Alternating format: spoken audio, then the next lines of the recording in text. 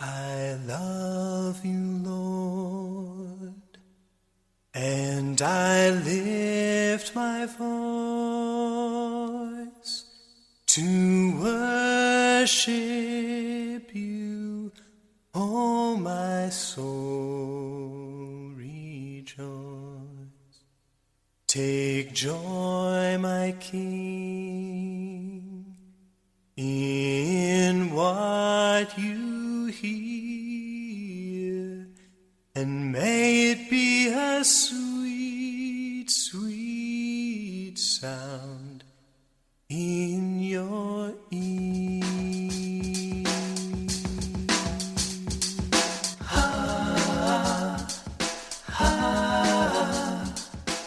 Welcome to Devotionals from Dad. This devotional is entitled, The Moment. The biblical account of David and Goliath is one of the most popular stories from Scripture. It is a lesson of courage, faith, and overcoming what seems impossible. The nation of Israel was called to fight the Philistine army. The two armies gathered on opposite sides of a deep valley. A giant named Goliath came to the front of the battle line every day for 40 days, and he mocked the Israelites. Goliath called to them to fight, but King Saul and the Israelites were scared and did nothing. David was sent by his dad, Jesse, to visit the front lines and bring back battle news from his brothers.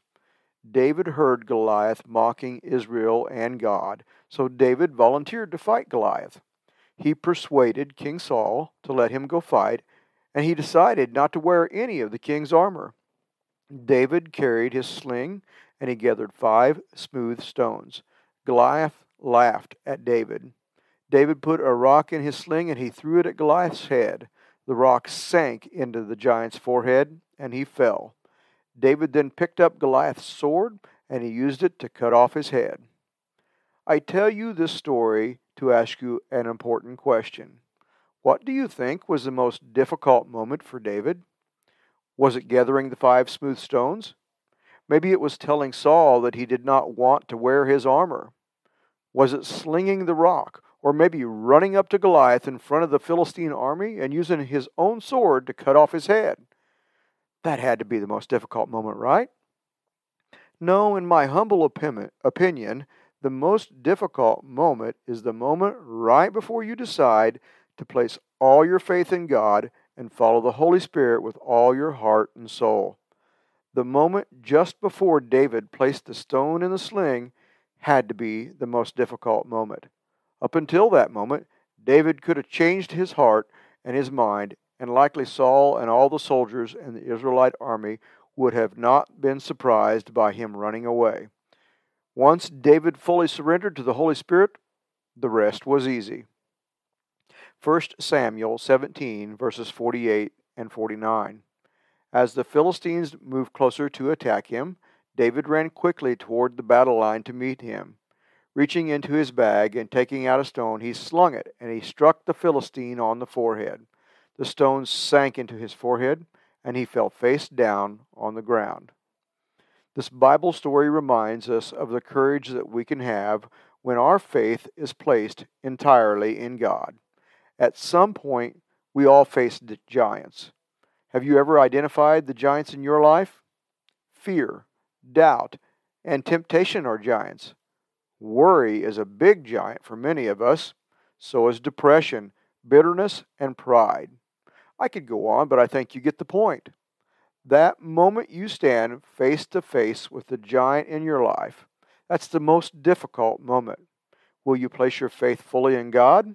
Will you try to face down the giant in your own strength? Or will you try to ignore it and run and hide? For every giant, there is a solution. The solution is the Lord. Jesus is bigger than any giant that will ever come your way. The devil tries to make us forget how big our God is so that he can magnify the giant that you are facing. David used 5 stones to defeat Goliath. God led him to do that. Your giants can be defeated also. God will show you what 5 stones to use. One of them is definitely prayer. The Word of God is another stone that you could use. Push that giant out by using the Word of God. Gratitude is also a stone that strengthens us and helps us stay in God's will. Another stone could be praise and worship. Praise and worship are powerful and can bring us into the presence of the Lord and fill us with His Holy Spirit. John 16:33. I have told you these things so that in me you may have peace. In this world you will have trouble, but take heart. I have overcome the world.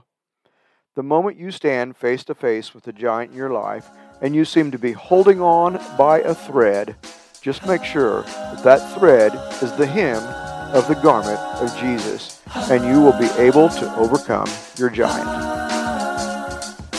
Take joy, my King, in what you hear. May it be a sweet, sweet sound in your ear.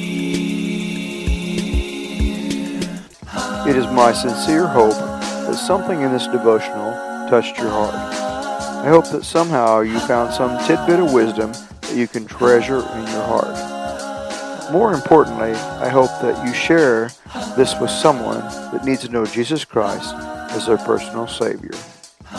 Love you, Dad.